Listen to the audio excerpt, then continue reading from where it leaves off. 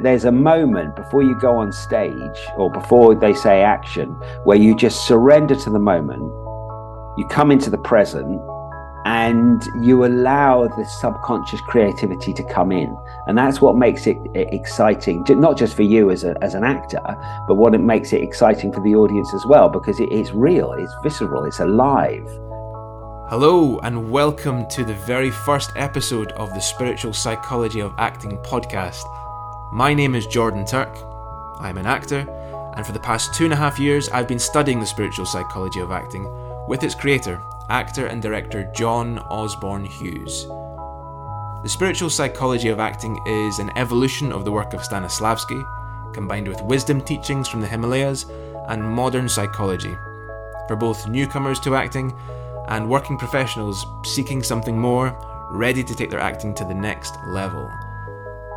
In each episode of this podcast, we'll be looking at the philosophy, principles, and techniques of great acting.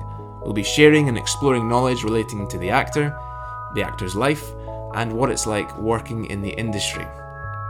In future episodes, we'll be taking a deep dive into topics such as the art of auditioning, method acting, how to deal with rejection, human zoology and how that relates to acting, and much, much more. But in this very first introductory episode, to get some context, we'll be looking at the background and history of John's work. I sat down for a chat with John to find out what led to the creation and development of the spiritual psychology of acting, and I began by asking him how he first became interested in acting. So I moved around a lot as a child. My dad had a job that meant that we would move every few years. And I lived in Cardiff in Wales. And when I was 14, we moved to Hampshire, to just outside Portsmouth. And I went to a school called Purbrook Park School. And that's really where my interest in acting began, because that year we had it was new into the curriculum that we'd have one class a week, which would be on drama. And we had a new drama teacher, Mr. Katner, in a new drama studio. And we'd all go there for this one lesson. Instead of English, it was one of the English lessons. He did do various things with us. And one of the things he did was, one of the exercises he did was that he just put a box at the front on the stage, and everyone else just sat down watching. And then someone would get up, and then hopefully someone else would get up, and they'd start some improvisation. And it would be, like someone getting their hair done, or just something like that, something very, very simple. And they, hello, Mrs. Jones, how would you like your hair done today? And then they'd just start talking. And then if somebody wanted to, could get up and they could join in the improvisation. There could be another customer, and it would just see where it led. And it was just really play. And I would sit there, and I was the new boy at school, so I was quite shy. And before this, my only real interest had been Liverpool Football Club, because my mum's from Liverpool, so I was kind of brought up to support Liverpool. And I had an obsession with punk music and drumming. I drummed in quite a few bands from about the age of 12, and that was really all that interested me. And then suddenly, I got this interest in drama because the improvisation had evolved into a bank situation. There was people there queuing up for the bank to go to the till at the bank, and the improvisation was, I think it was someone asking for a loan and being refused a loan because they were too scruffy. And then suddenly this sort of magic happened, and I got this lightning bolt that went through me, and it was what I understand now as an impulse. And before I even had time to think about it, I was up on my feet, and I had an imaginary stocking over my head, and I had an imaginary shotgun. I said, right, get down on the floor. And it's something I'd seen on the telly, and I said, get down on the floor. This is a robbery.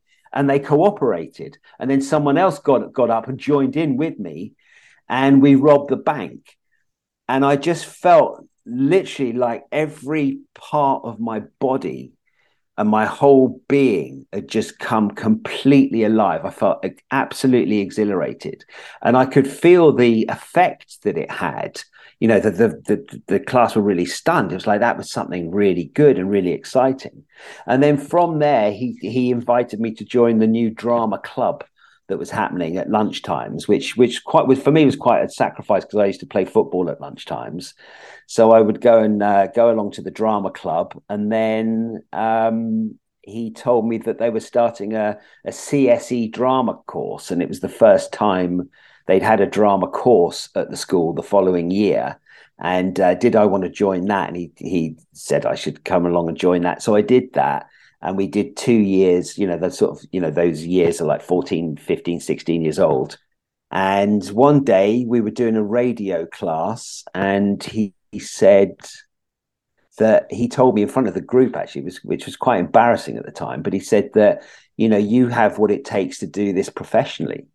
And up until that point, I always imagined that I was going to join the army or something like that, which was really just a hangover from playing with action men as a kid. And so he said that there was a local drama course. And so I auditioned for that and I got in. And really, that's how I got started. And I did 2 years there, and I really loved it. Played some fantastic parts there, and we had all sorts of classes on different things.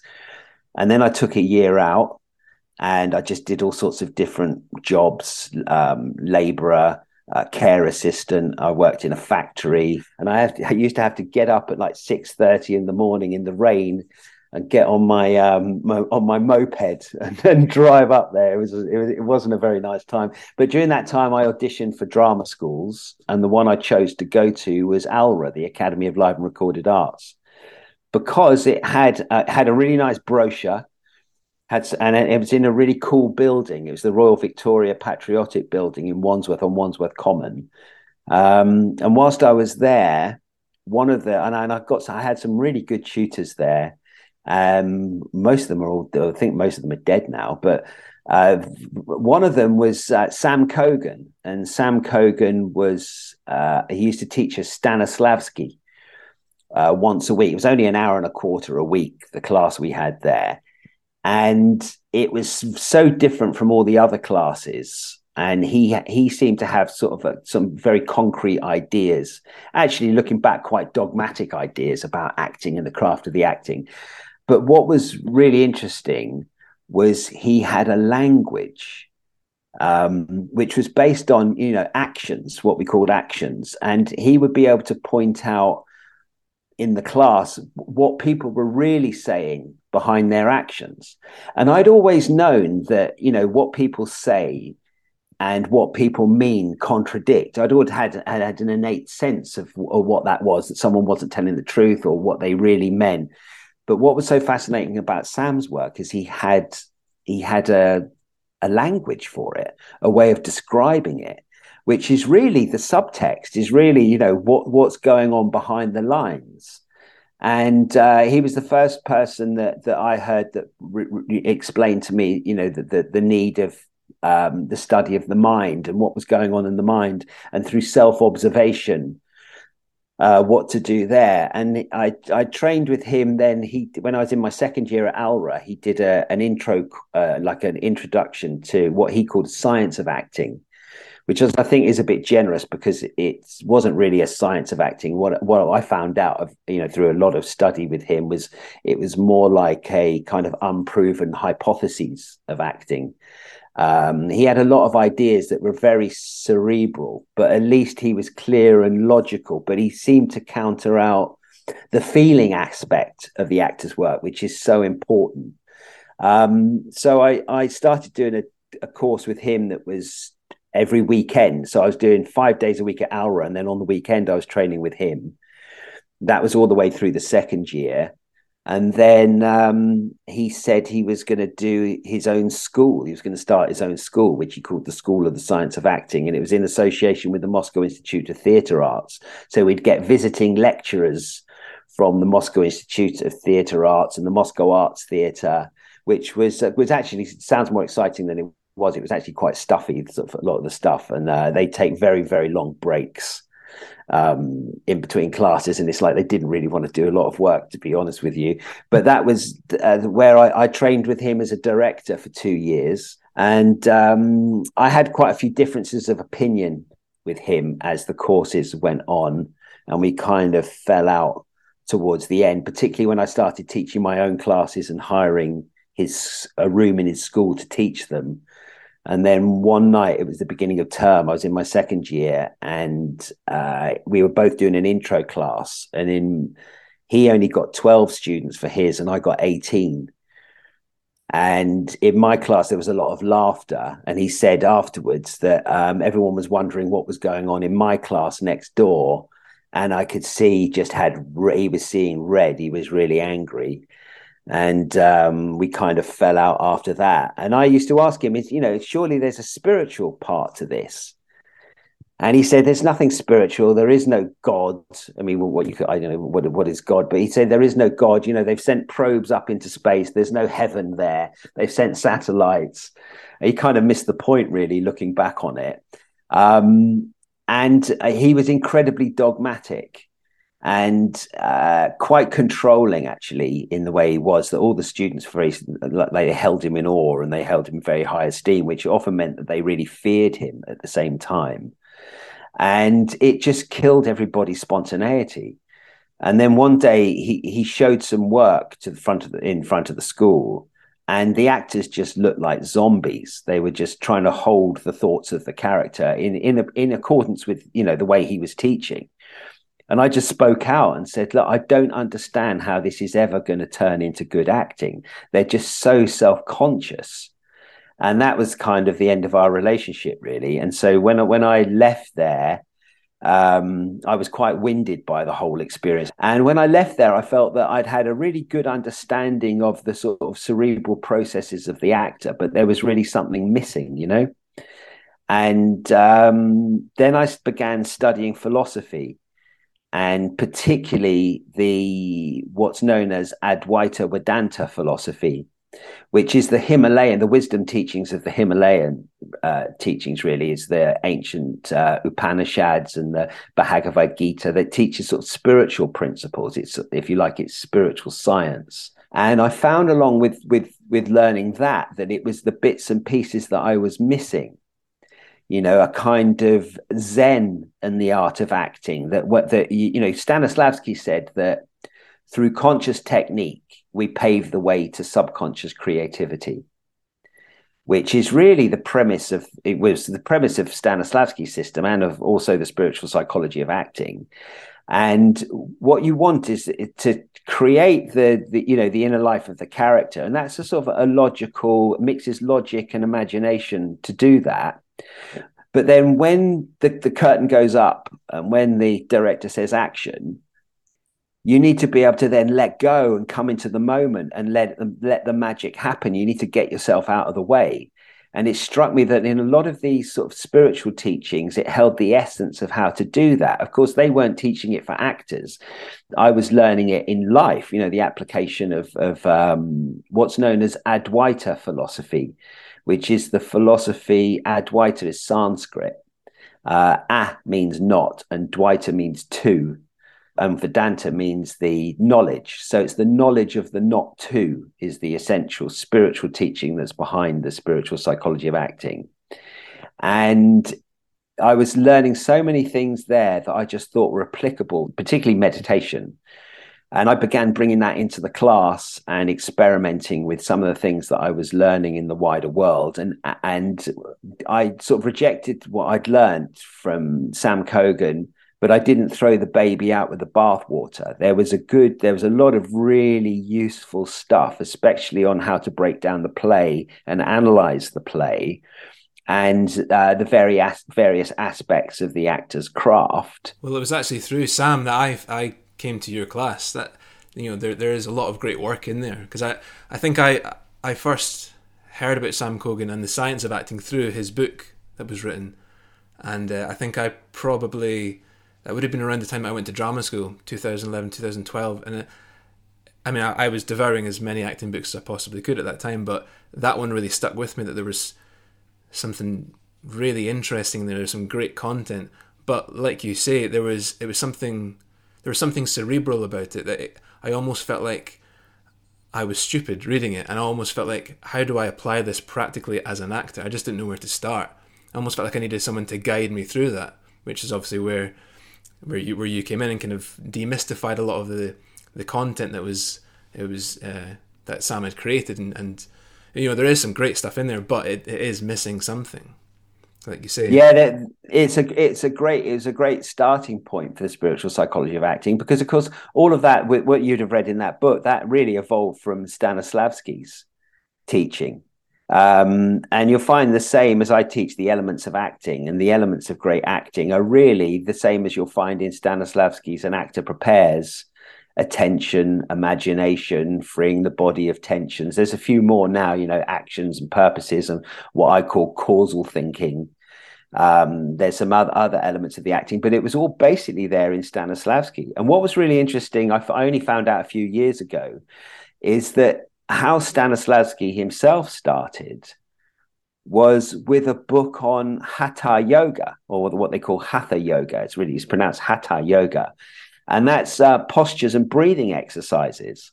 And that was the starting point of Stanislavski. There's actually a book called Stanislavski and Yoga that you can buy that explains all of this. And I feel that with the spiritual psychology of acting, that it's gone full circle. Stanislavski changed his mind a lot during the course of his life. He ended up with a system of what he called action analysis. There's an essay by Maria Nebel, who was Sam Kogan's tutor at the Moscow Institute of Theatre Arts, where she goes into Stanislavski's action analysis system. And of course, you get things like the method that came from really one chapter in The Actor Prepares, which was on emotional memory recall, which later Stanislavski refuted. And he said, no, my system is a system of physical action, which I still don't quite know what he was talking about.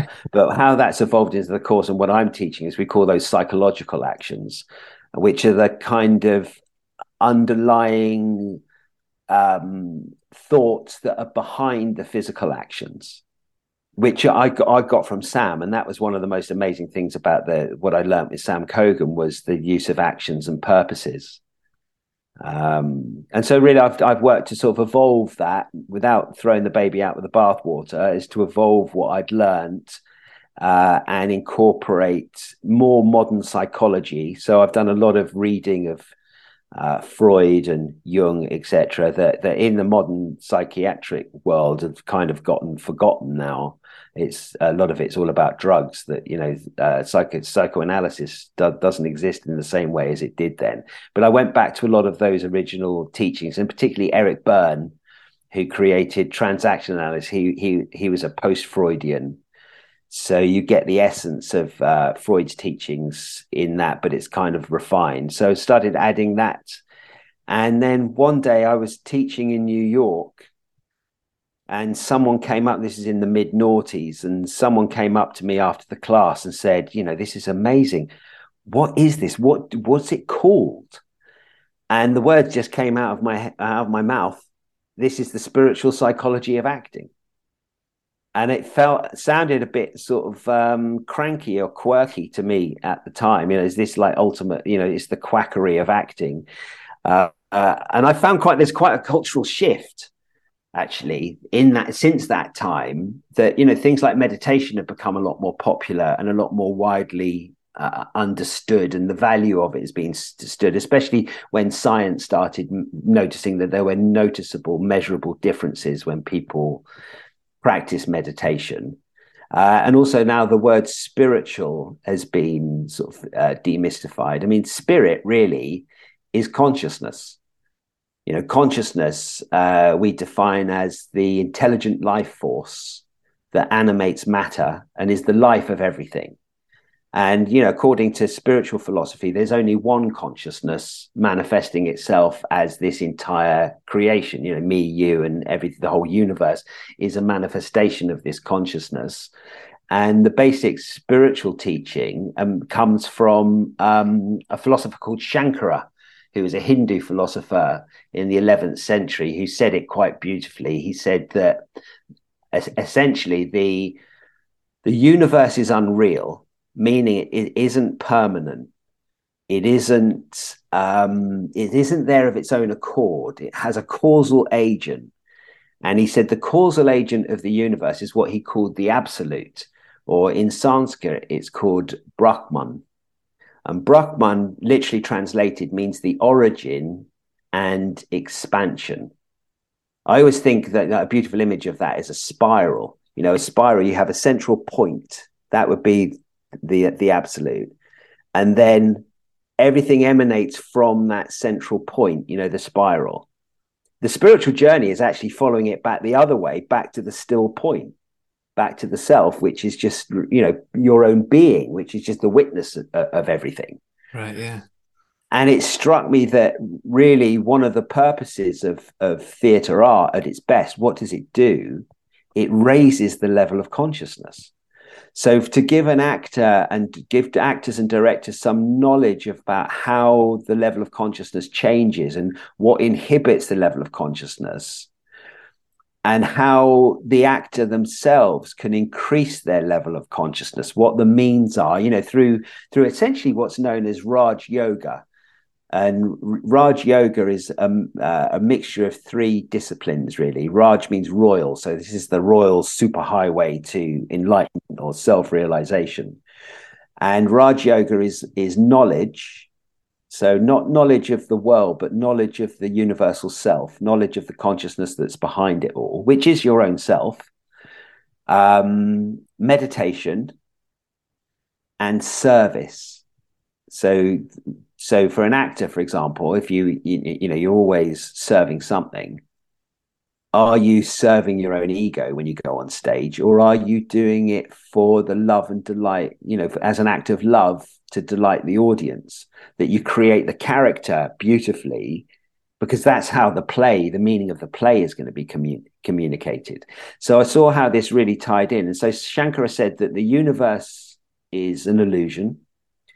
The absolute, the Brahman, is real, which is 180 degrees different than what modern science often understands, is that the universe is real and the concept of any God or causal agent is unreal because it's unmeasurable by science. And then he said there's no separation between the individual and the absolute, that really the individual, each one of us, is the absolute. We are the absolute. We are a manifestation of the absolute.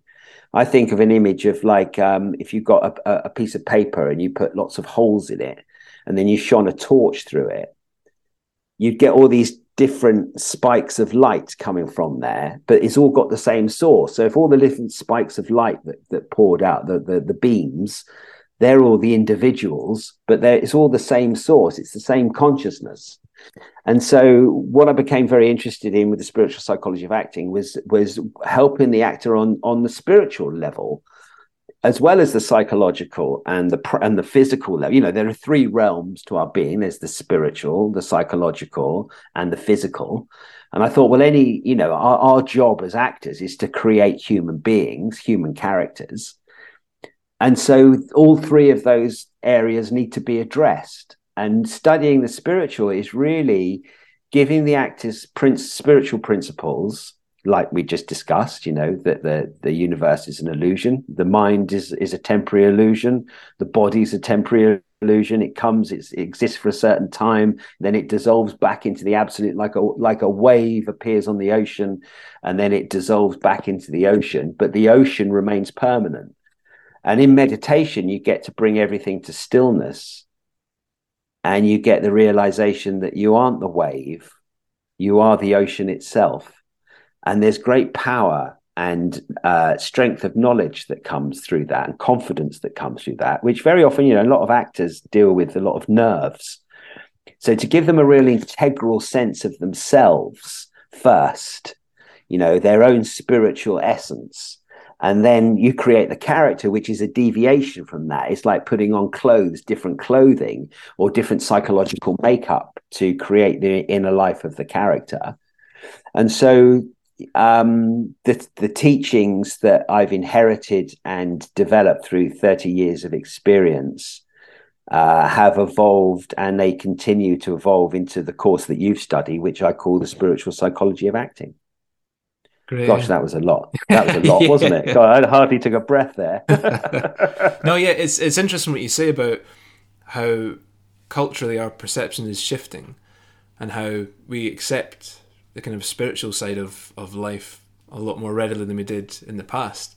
I remember hearing something about how mental health has been taken into consideration a lot more these days, and yes, meditation as well is becoming a huge thing, culturally across the board. It's almost the same as jogging was, how it became such a normalized way of getting exercise. If you were to tell somebody in the 1930s or the 40s that somebody was running, they would say, "What from?"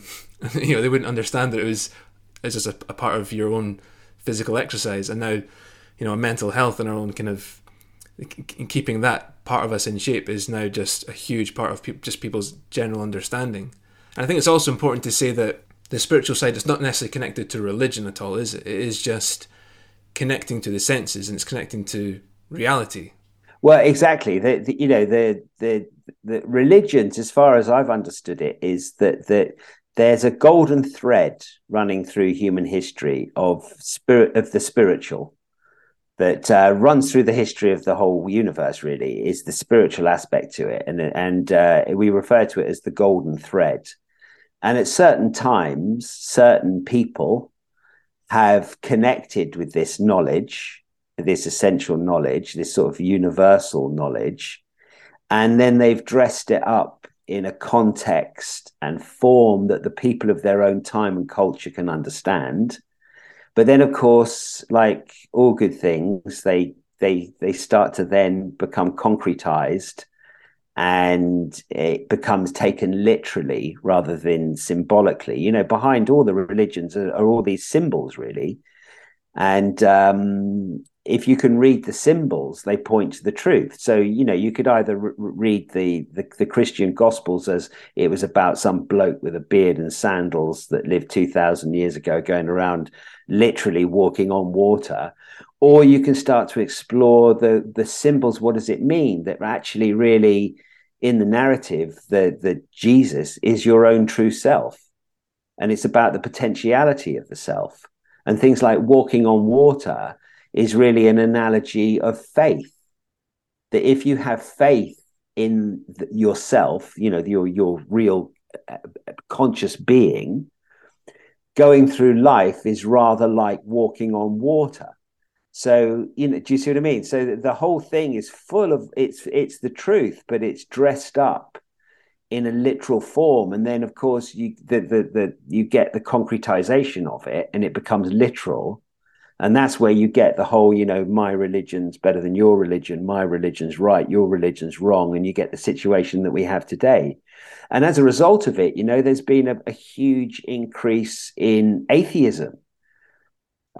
People say, I'm a scientist. I'll believe it when I see it, kind of thing. Right. Yeah. And so you get these two camps. You get the religious dogma on one side, and then you get the atheists on the other.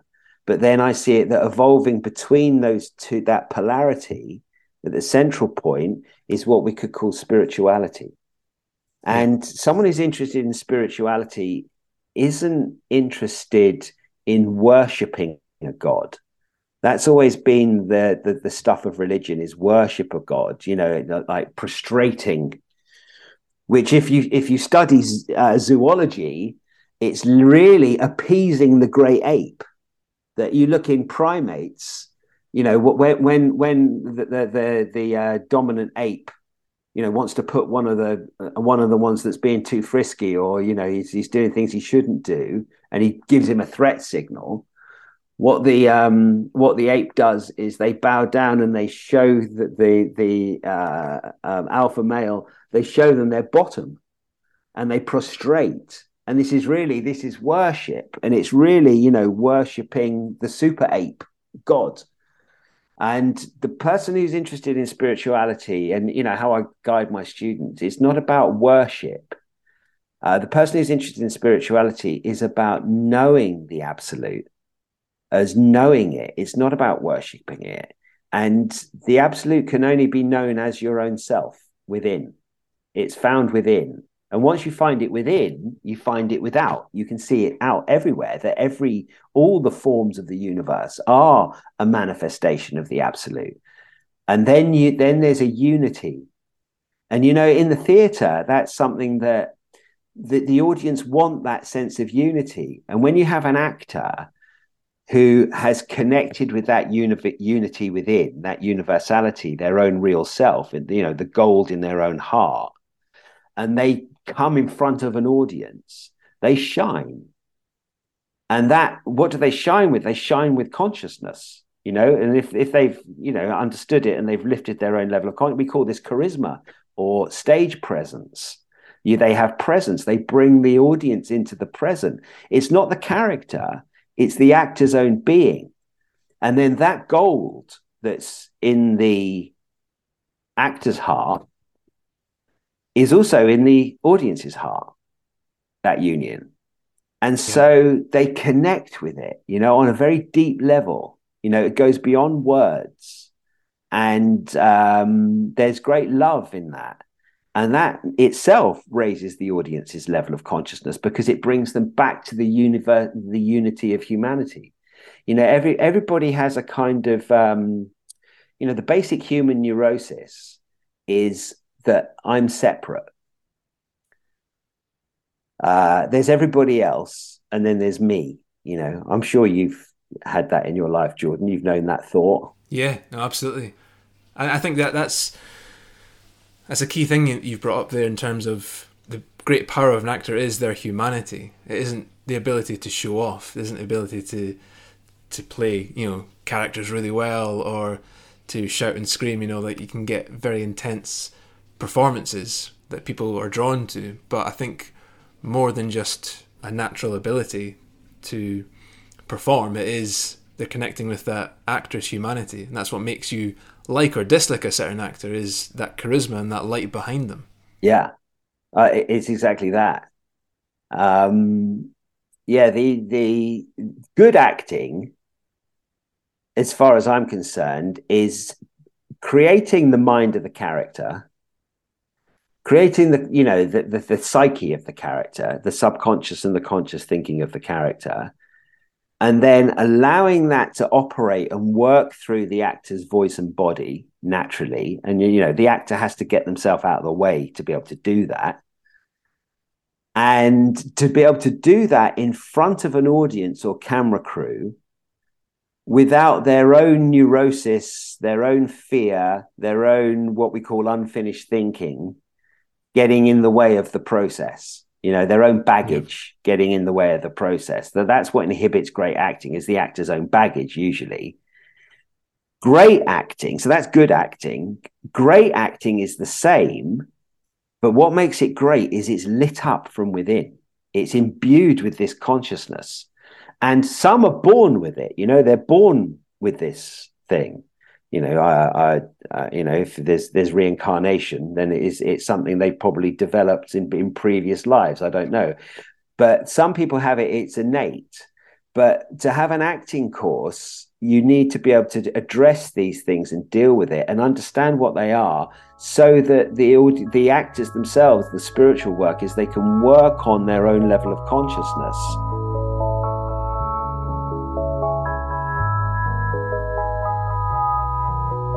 Hello there, my name is Paul Blackthorne. I've done quite a bit of acting in the past, been quite fortunate, but to be honest, I don't think I would have done any of it if I hadn't have spent 2 years sitting down with John Osborne Hughes, studying his psychological, spiritual acting course with him. You have the opportunity to do that online. There's all sorts of subscription offers and stuff. Please go on to that, spiritualpsychologyofacting.com. Please, if you want to learn to act, that is the geek go-to place to go to.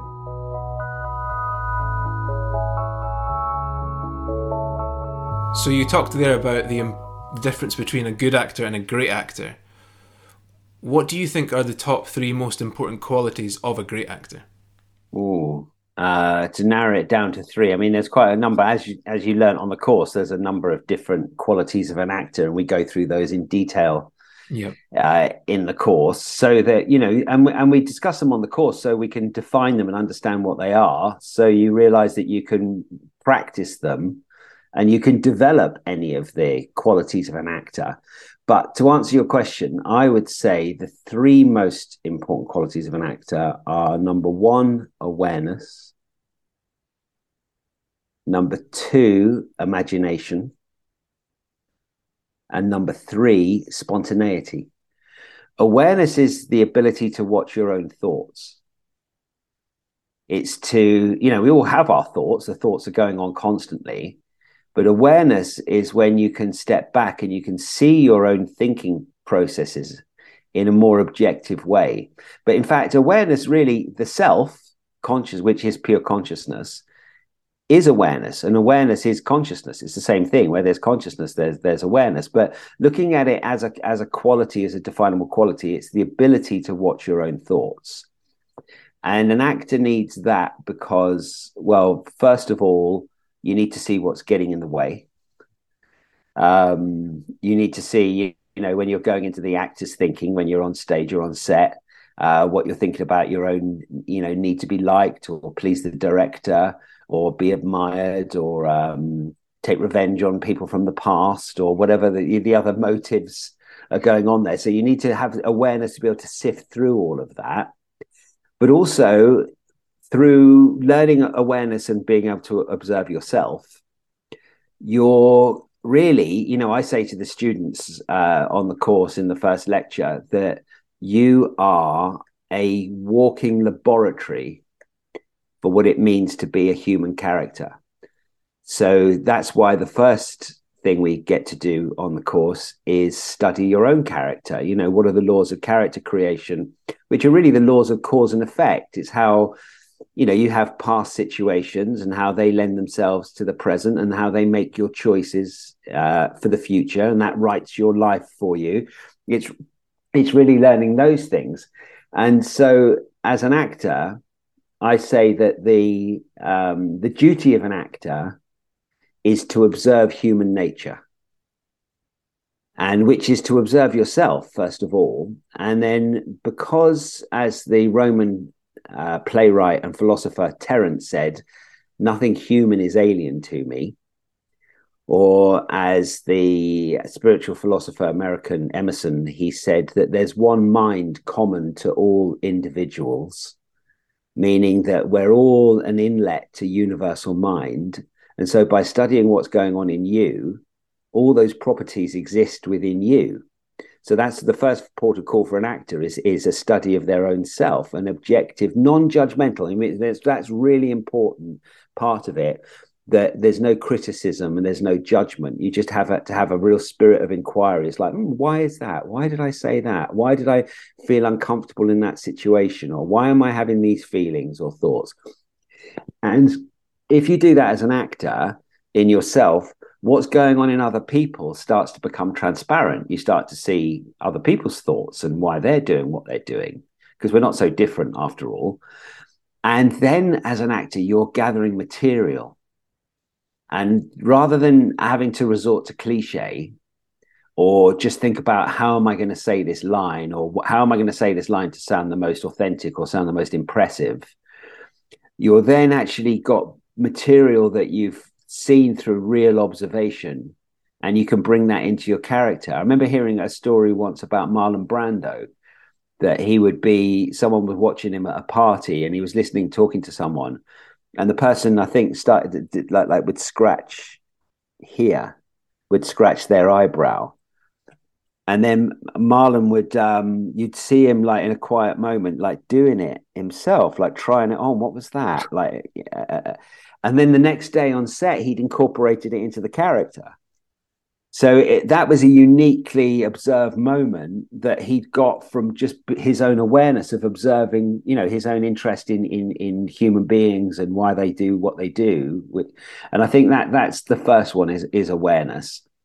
The second one, imagination, is of course, that's what you're painting with. A painter paints with paints.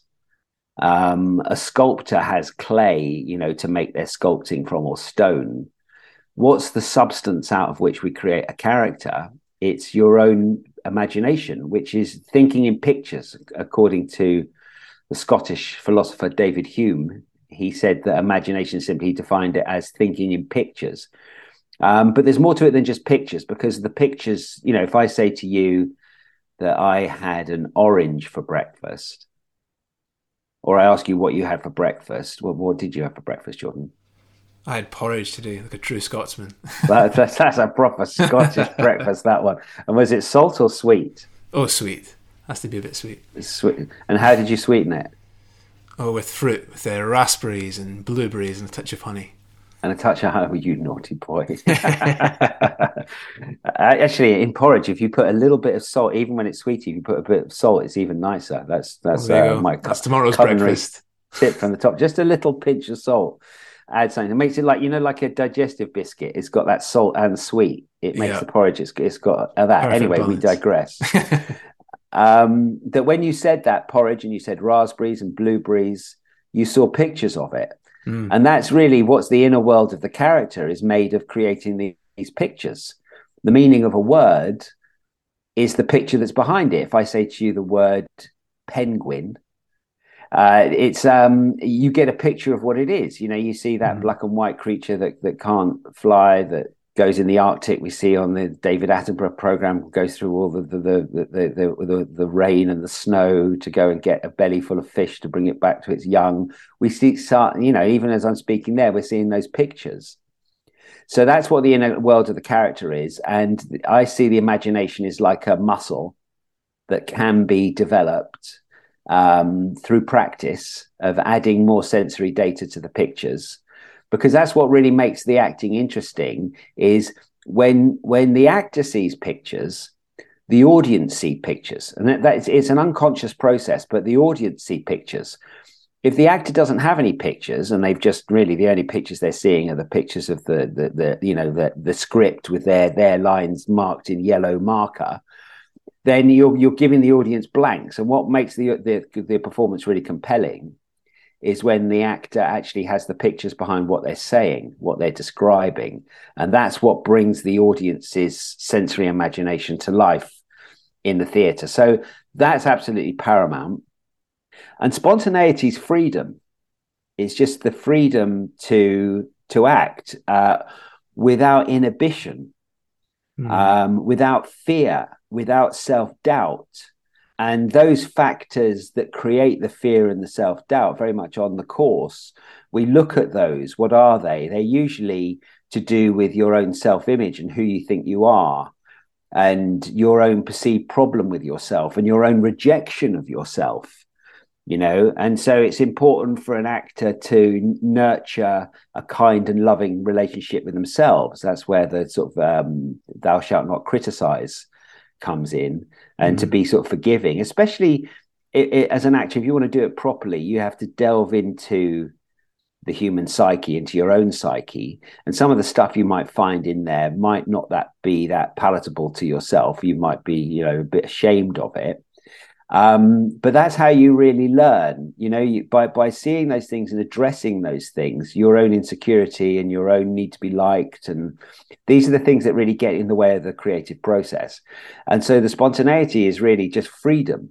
It's the ability to think what you choose to think in the moment, to follow impulses, through conscious techniques. Stanislavski said, as we were saying earlier, we pave the way to subconscious creativity. We can't get the subconscious creativity, if it just stays with the conscious technique, you get a sort of Sam Cogan situation that they all kind of look like zombies trying to think the pictures. But you have to be able to, what I say to the actors is let go, let flow.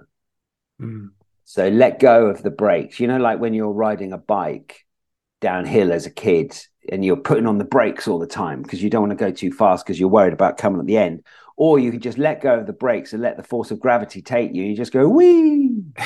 It's rather like that in acting, is that there's a moment before you go on stage or before they say action where you just surrender to the moment. You come into the present and you allow the subconscious creativity to come in. And that's what makes it exciting, not just for you as an actor, but what it makes it exciting for the audience as well, because it's real, it's visceral, it's alive. Yeah. And the spontaneity is natural if you get the inhibitors of the spontaneity, the fear and the self-doubt, etc.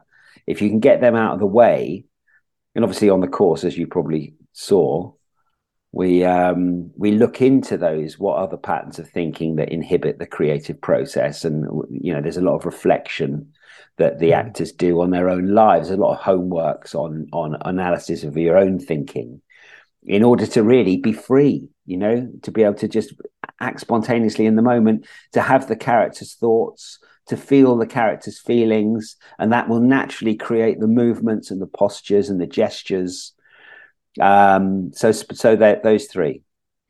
And so if someone is interested listening to this in studying the spiritual psychology of acting, what do you want them to achieve through taking the course?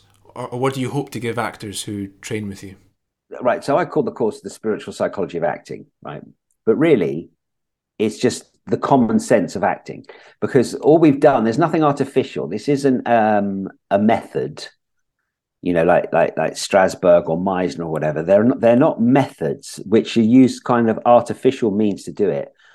All we've done with the spiritual psychology of acting is take the laws of nature, the laws of psychology that create our characters in life, find out what they are, how does the character evolve, and use the same processes as our acting technique. My teacher, Sam, said his definition of acting technique, which I think is a really good one, is that it's the conscious use of usually unaware processes of thought. So first of all, we have to become aware of what those things are, but then we're using them. Like, for example, you would have learned about purposes. You'd have learned about causal thinking, self-images. Mm-hmm. These are, to the most of the population, these things are unconscious, and they don't need to be. I mean, you'd be a better doctor if you had this, but for the most population, you don't need this. But for an actor, it's crucial to develop that. So the spiritual psychology of acting could be called the common sense of acting, or even simply acting. It's acting. It's pure acting. Is the idea of it. But what about you? I mean, what have you learned? What, you're qualified, you've done the course. What did it give you? Yeah. Well, I actually had this recently, a kind of a real awareness breakthrough. Because I'd recently came out of a period of time where it was the longest I'd been without acting work since leaving drama school. It'd been about 1.5 years between my last acting job and the one I had recently, just before Christmas. But what struck me was that it didn't feel like that length of time, and it didn't feel like I was creating any kind of complexes of failure, or I wasn't really afraid of the period of time that was elapsing. And I really noticed that my mental health and the kind of the way I live my life personally has just improved vastly. Never mind as an actor, just my day-to-day existence is just so much better for all the stuff I've learned. But then also in terms of my acting career, when that acting job did come up, the audition came through maybe like 5-6 o'clock at night. The self-tape was to be handed in the next day at 9 a.m. So it was a really short period of time, quite a specific character breakdown, an accent I wasn't particularly comfortable with, so there was a lot there. A real kind of melting pot of stress, potentially. And by the time that I'd got the audition to the time I'd finished the actual job and finished rapping on it, was less than 3 days. And there's all the kind of the train strikes and stuff. There's a real kind of, it's not circumstances in which good acting can take place, really. But on that job, it was the most comfortable and confident and secure I felt as an actor ever. And I realised all the stuff that I'd been learning and working on the past couple of years had just sunk into a level where it was kind of subconscious, but also it was a real kind of flow state, a real inspirational state that was just there all the time. It wasn't like a muse. It wasn't like it's there or it's not there. It was, I have this strong, like you say, technique, which is accessing my imagination and my awareness. All these things are in play, and it was a point in breaking in filming. They were setting up the next shot or whatever, and I just had that real sense of, this is what I wanted to feel like when I first went into it, and this is what I thought being an actor was going to be. There was no imposter syndrome. There was no fear of what the director was thinking of me. Like you say, all these negative actor thoughts that can often come in. I just felt supremely capable and confident, and it was the first time I'd ever felt that in my career, really, where nothing else was getting in the way. And there was no attachment, there was no ego to it. It was just, I'm an actor, I'm doing my job, I'm doing it well. And it was great. It was incredibly liberating and freeing. And really it was back to that state, I think, as a kid that I had, that was just pure play and pure enjoyment, which really is what an actor should be feeling. You know, at the end of the day, it is a job, and you should be able to turn it on and turn it off. But the purpose of an actor, really, I think, is to enjoy it. And if you enjoy it, then everything else will follow. And it was an incredible feeling just to kind of realize all this work that I'd been doing was there. And I think, you know, that's a great advert for the course. The fact that I'm in this, you know, the best possible place in my personal life. And, you know, of course, you want to be further on in your career, whatever that is. But I kind of feel like I'm really comfortable where I am. And it is, again, it's just that level of comfort that I felt like being an actor, but you'd have that, you know, internally. Yeah. Well, now you've got knowledge. I mean, it starts with information. We learn the theory, you know, which I think is, I don't say it to flatter myself, but I think it's second to none, the level, the understanding of the theory of acting. Yeah. I've been doing it so long, I can sort of explain it now, and I know what's important and what's useful.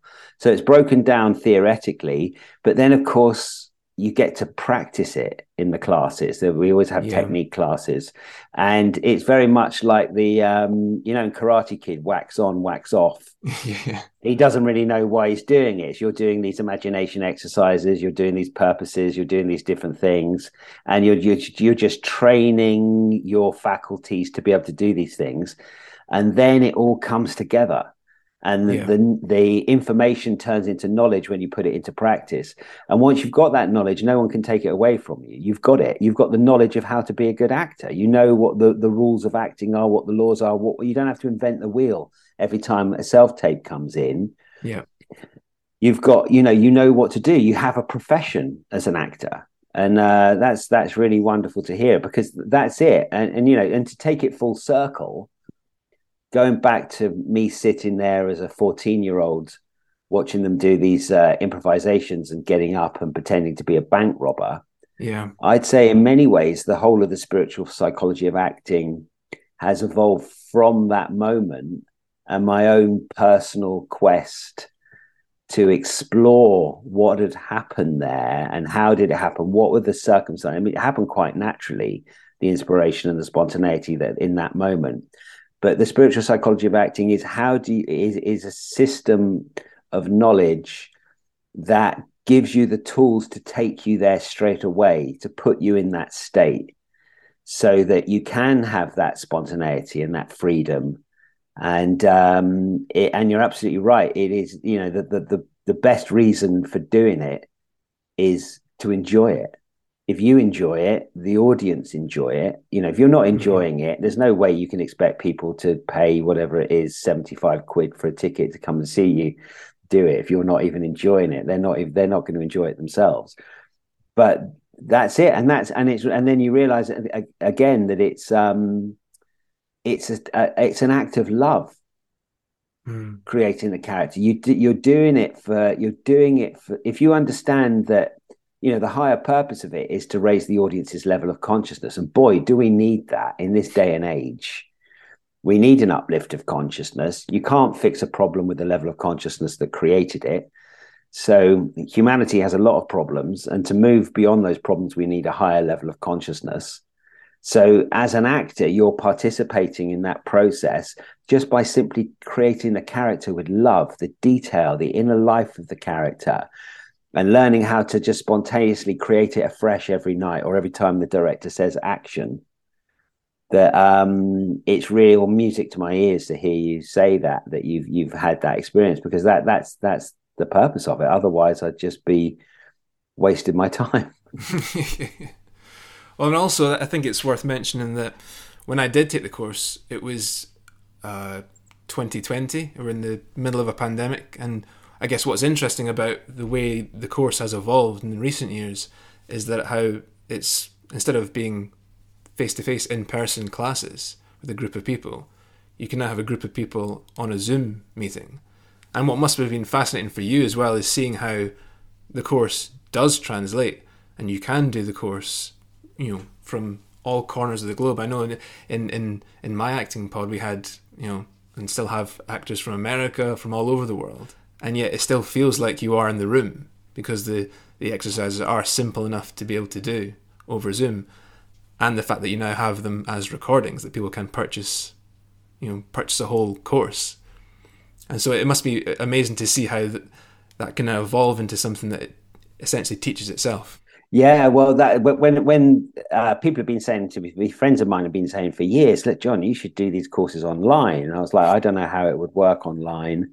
And then, of course, when the pandemic came, I didn't have any choice but to take it online. And I've been amazed at how it's worked with the whole Zoom setup of doing a class like that. And in some ways, it's even more expedient because I've noticed, like in the class, people would take it off their own purposes, would take it off on a tangent.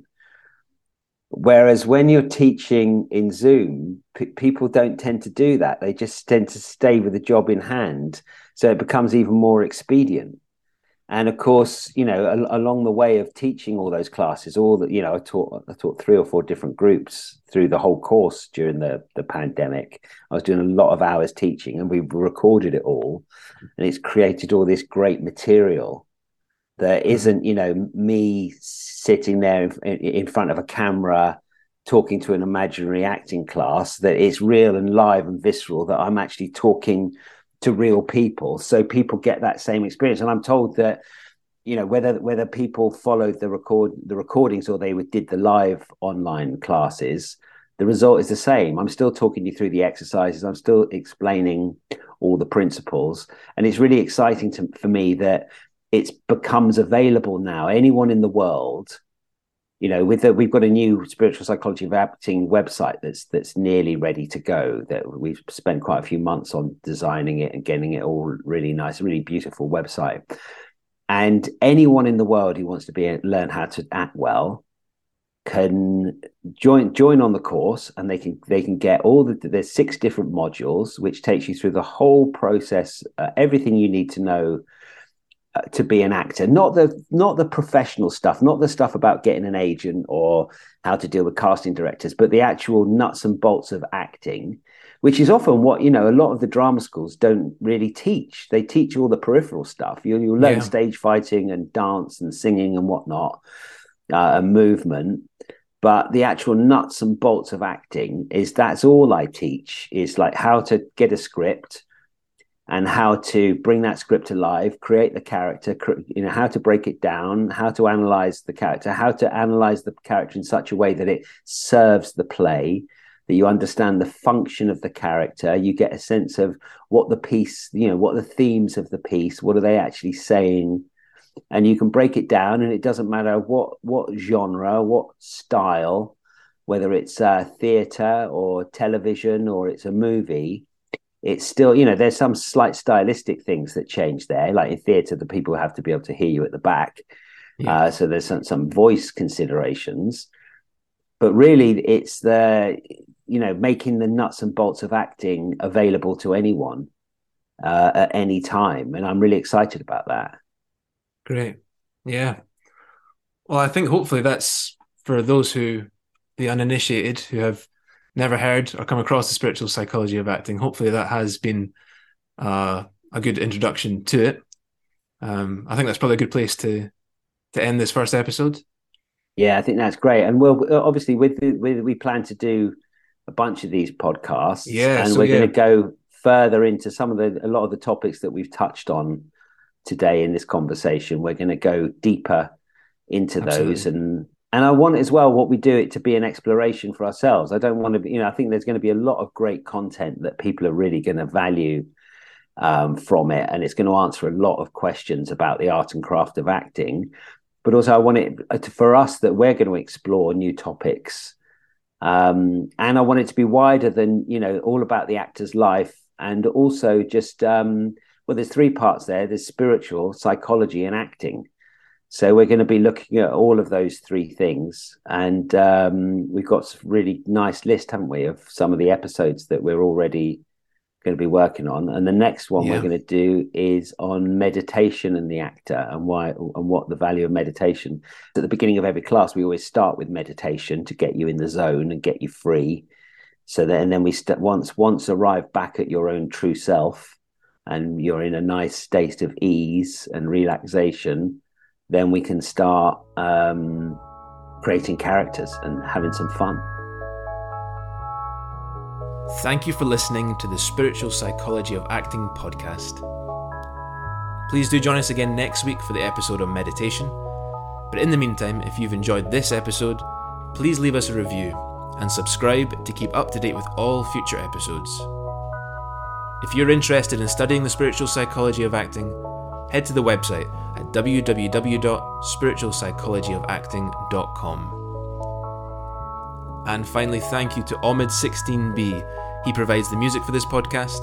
The track is called Love and is available on all streaming platforms.